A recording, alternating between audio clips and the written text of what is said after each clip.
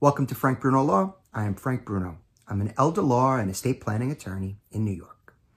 Today I'm going to give you some insight into an adult guardianship proceeding. Now, I've spoken about this area before. I'm going to give you a fact pattern. So I have a situation where there are siblings. And for purposes of this conversation, it can be sisters or brothers or a brother and sister. It doesn't matter, but it's a fact pattern that repeats itself. So I have adult siblings that reside in a marital home. They're both single, no children, not in any kind of relationship, with paramours, and they live in the family residence. Both parents passed away. Say they're 64 and 63 years old. And one sibling is caring for the other with a diagnosis of, say, schizophrenia, bipolar, diabetes.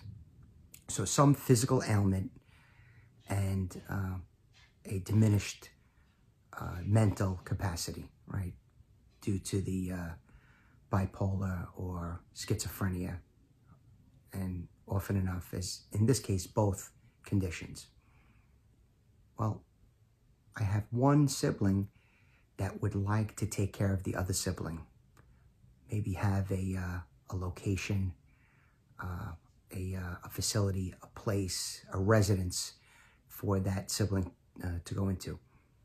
And it may very well be that the only thing that can be done is to file a guardianship.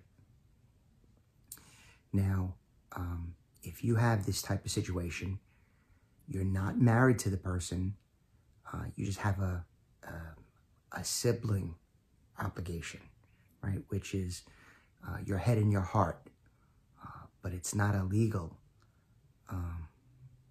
obligation. It could be a moral obligation if you put it upon yourself. And, right, that's what family does. They reach out, hold the hand of their sibling and care for them. But sometimes it gets to be too much, and one person no longer has the strength to take care of their sibling, and they need outside help. If you find yourself in that situation, please give me a call. We could talk through some of the issues. I can be reached at callfrankbruno.com. Thank you.